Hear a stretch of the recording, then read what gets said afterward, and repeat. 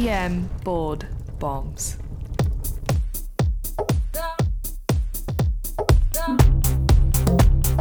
Now, here's Doctors Iltafat Hussain and Blake Briggs.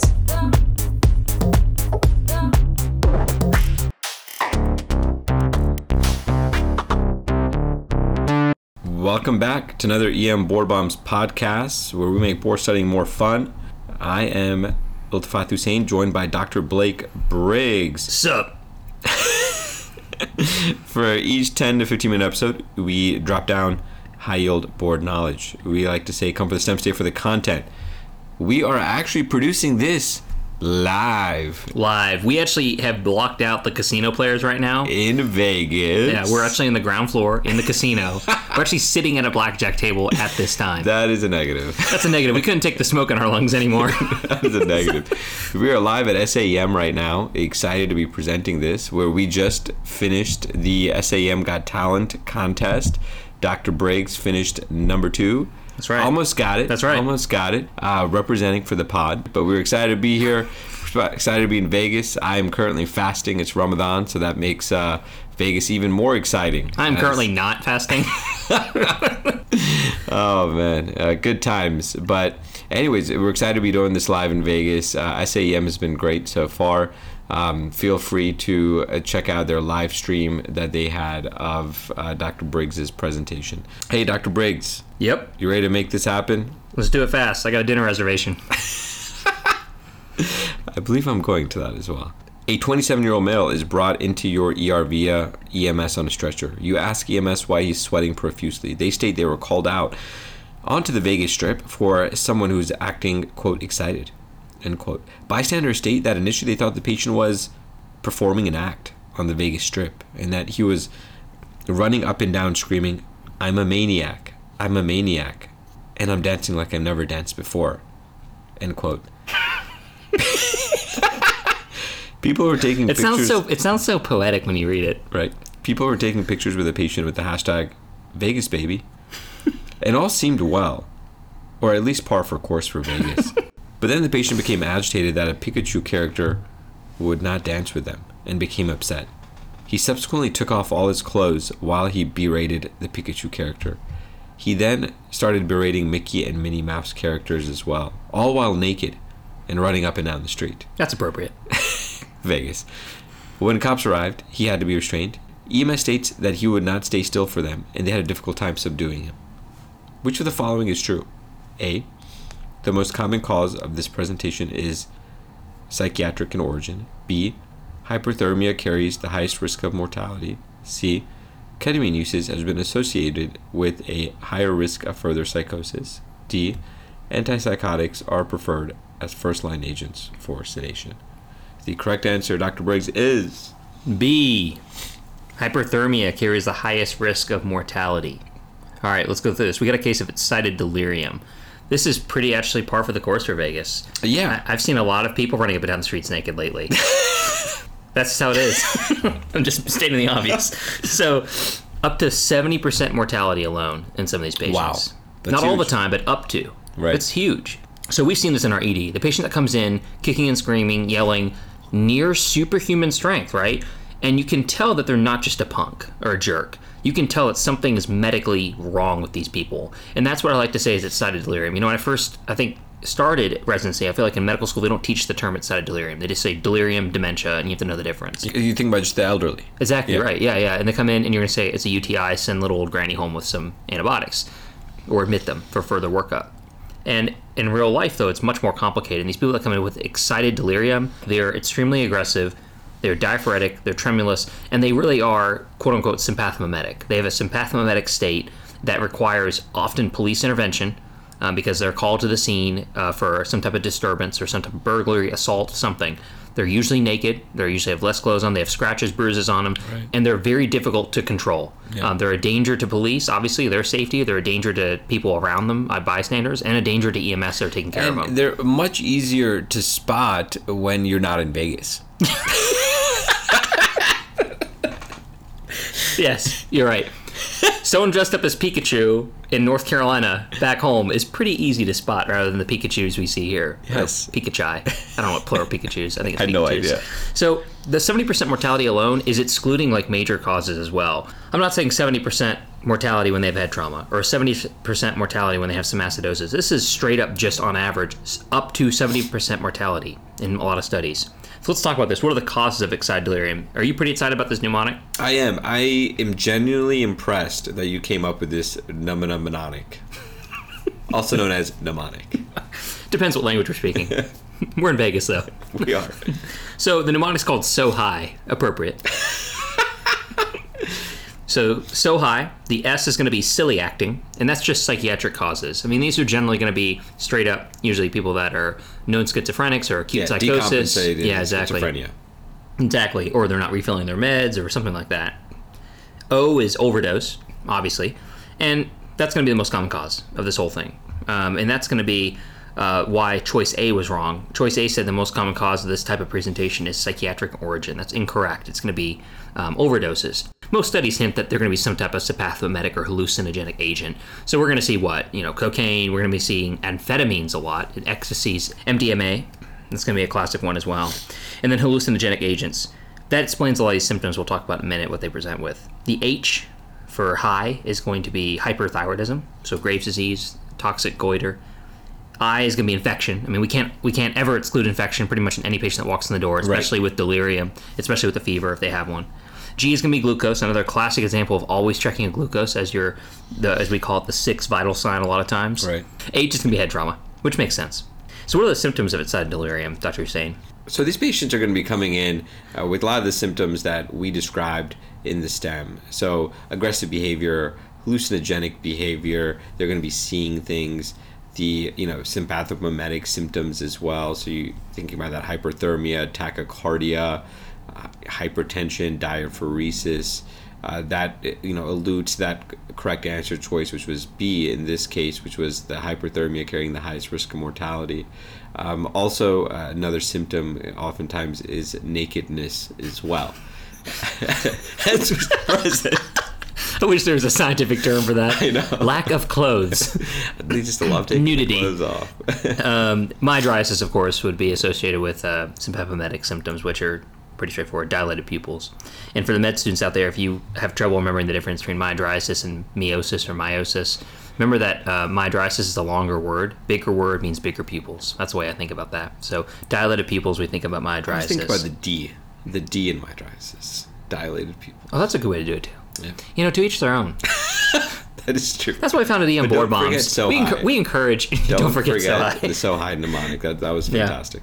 So most concerning symptom, that was the correct answer, is hyperthermia. That carries the highest predictive rate of mortality. It's often associated with mortality. And I'm not sure why. A lot of it, you can make the argument for end organ ischemia and damage, but really it is just a constellation of usually associated with acidosis and more severe symptoms. So what are the steps of intervention? Let's go further here.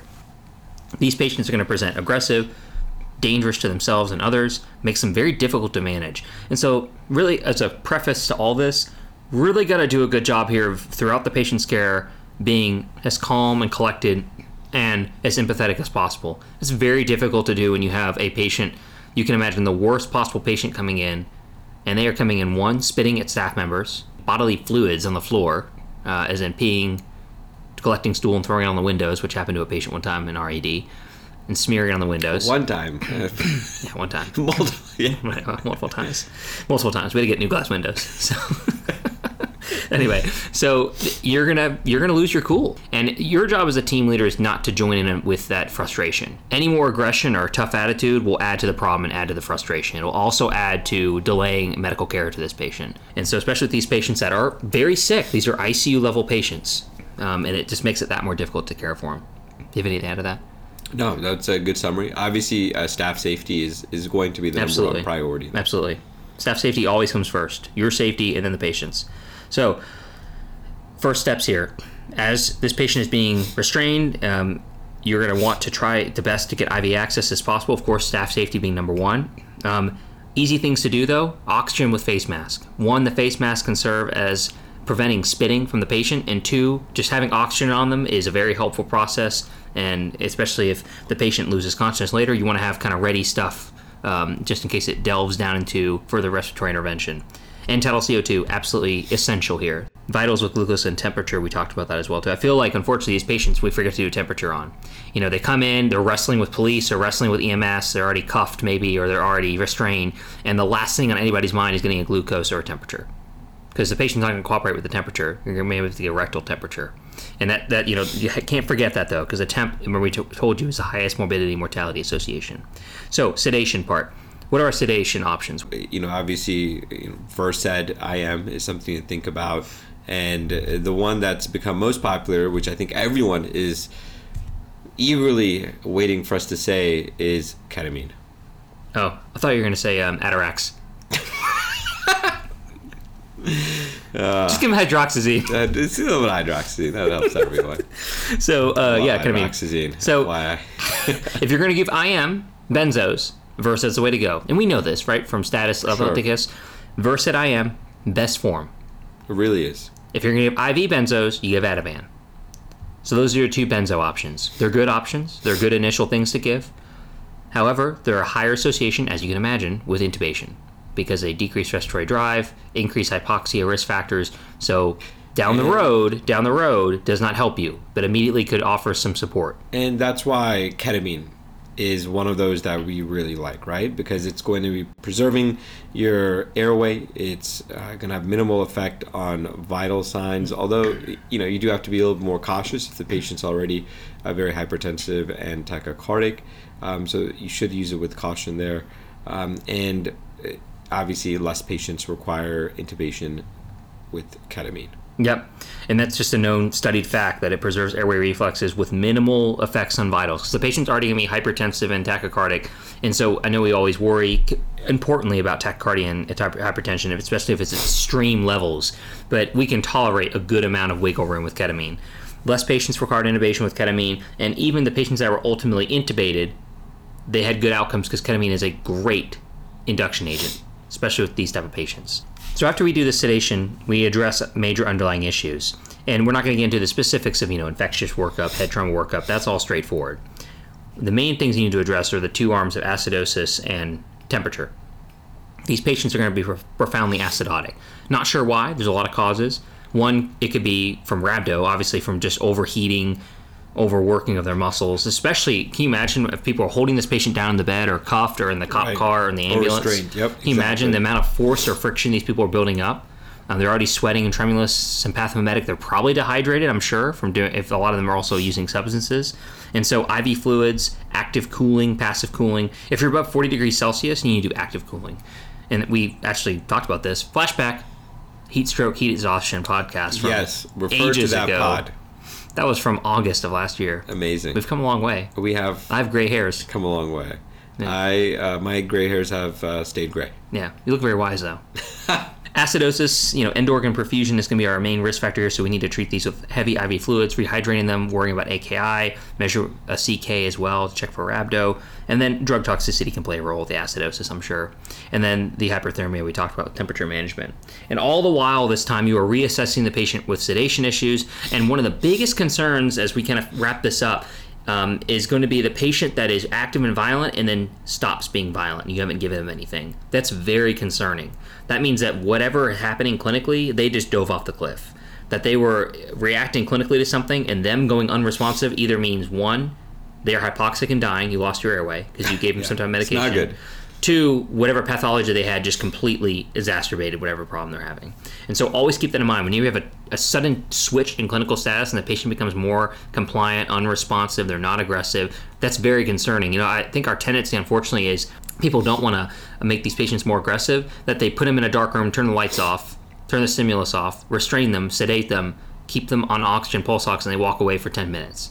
And in 10 minutes, they could easily die. Right. So constant on. These are ICU level patients. These are not your typical SI patient needs psych to see them coming in. Right. Or they need to sleep it off. All right. You got anything else? That's pretty much it. I think that was a good summary. It's a good. It's almost topic. sundown for you. It really is. It's going to be time to eat soon and time to get some caffeine for me as well soon. The most important takeaways that I had, Dr. Briggs, when I was listening to that were kind of the first line agents that we mentioned. So the quick summary being the benzos and really the utilization of ketamine, especially when it comes to preserving the airway. And the other takeaway were some of the downstream effects of not being aggressive in management, and such as rhabdo, such as realizing that hyperthermia really needs to be addressed. They might subtly throw in a very high temperature, and you are chasing in that question stem interventions to calm the patient down and whatnot, but you're completely ignoring the fact that the patient requires active cooling versus passive cooling, right? Mm-hmm. So those are a couple of the key takeaways that they could turn into questions. Absolutely. Good points all around. Let's take it out. So here we have it. Another board bomb is delivered at SAEM 19. Hashtag SM19. Vegas. Pleasure to be here. Right. Remember to sign up on our website, emboardbombs.com, for future episodes and new content and updates. Again, that's emboardbombs.com. It's totally free to sign up, and it's at no cost. The benefit of signing up on our newsletters, you'll know when the new episodes come out, and also we throw out extra content, PDFs, infographics for our newsletter folks. You can find us on Twitter at emboardbombs, and you can find us on Instagram as well. I know I've been harking about Instagram for a long time, but it's finally starting to take off. Drop us an Apple review. We listen to them, and if there are any topics that you want, we ask that you drop them in our Apple's review. Anything else, Dr. Briggs? We are the only podcast that does 10 to 15 minute rapid board review, and we will continue to always be that podcast for you. Here from our hearts in Vegas, signing off. Mission statement.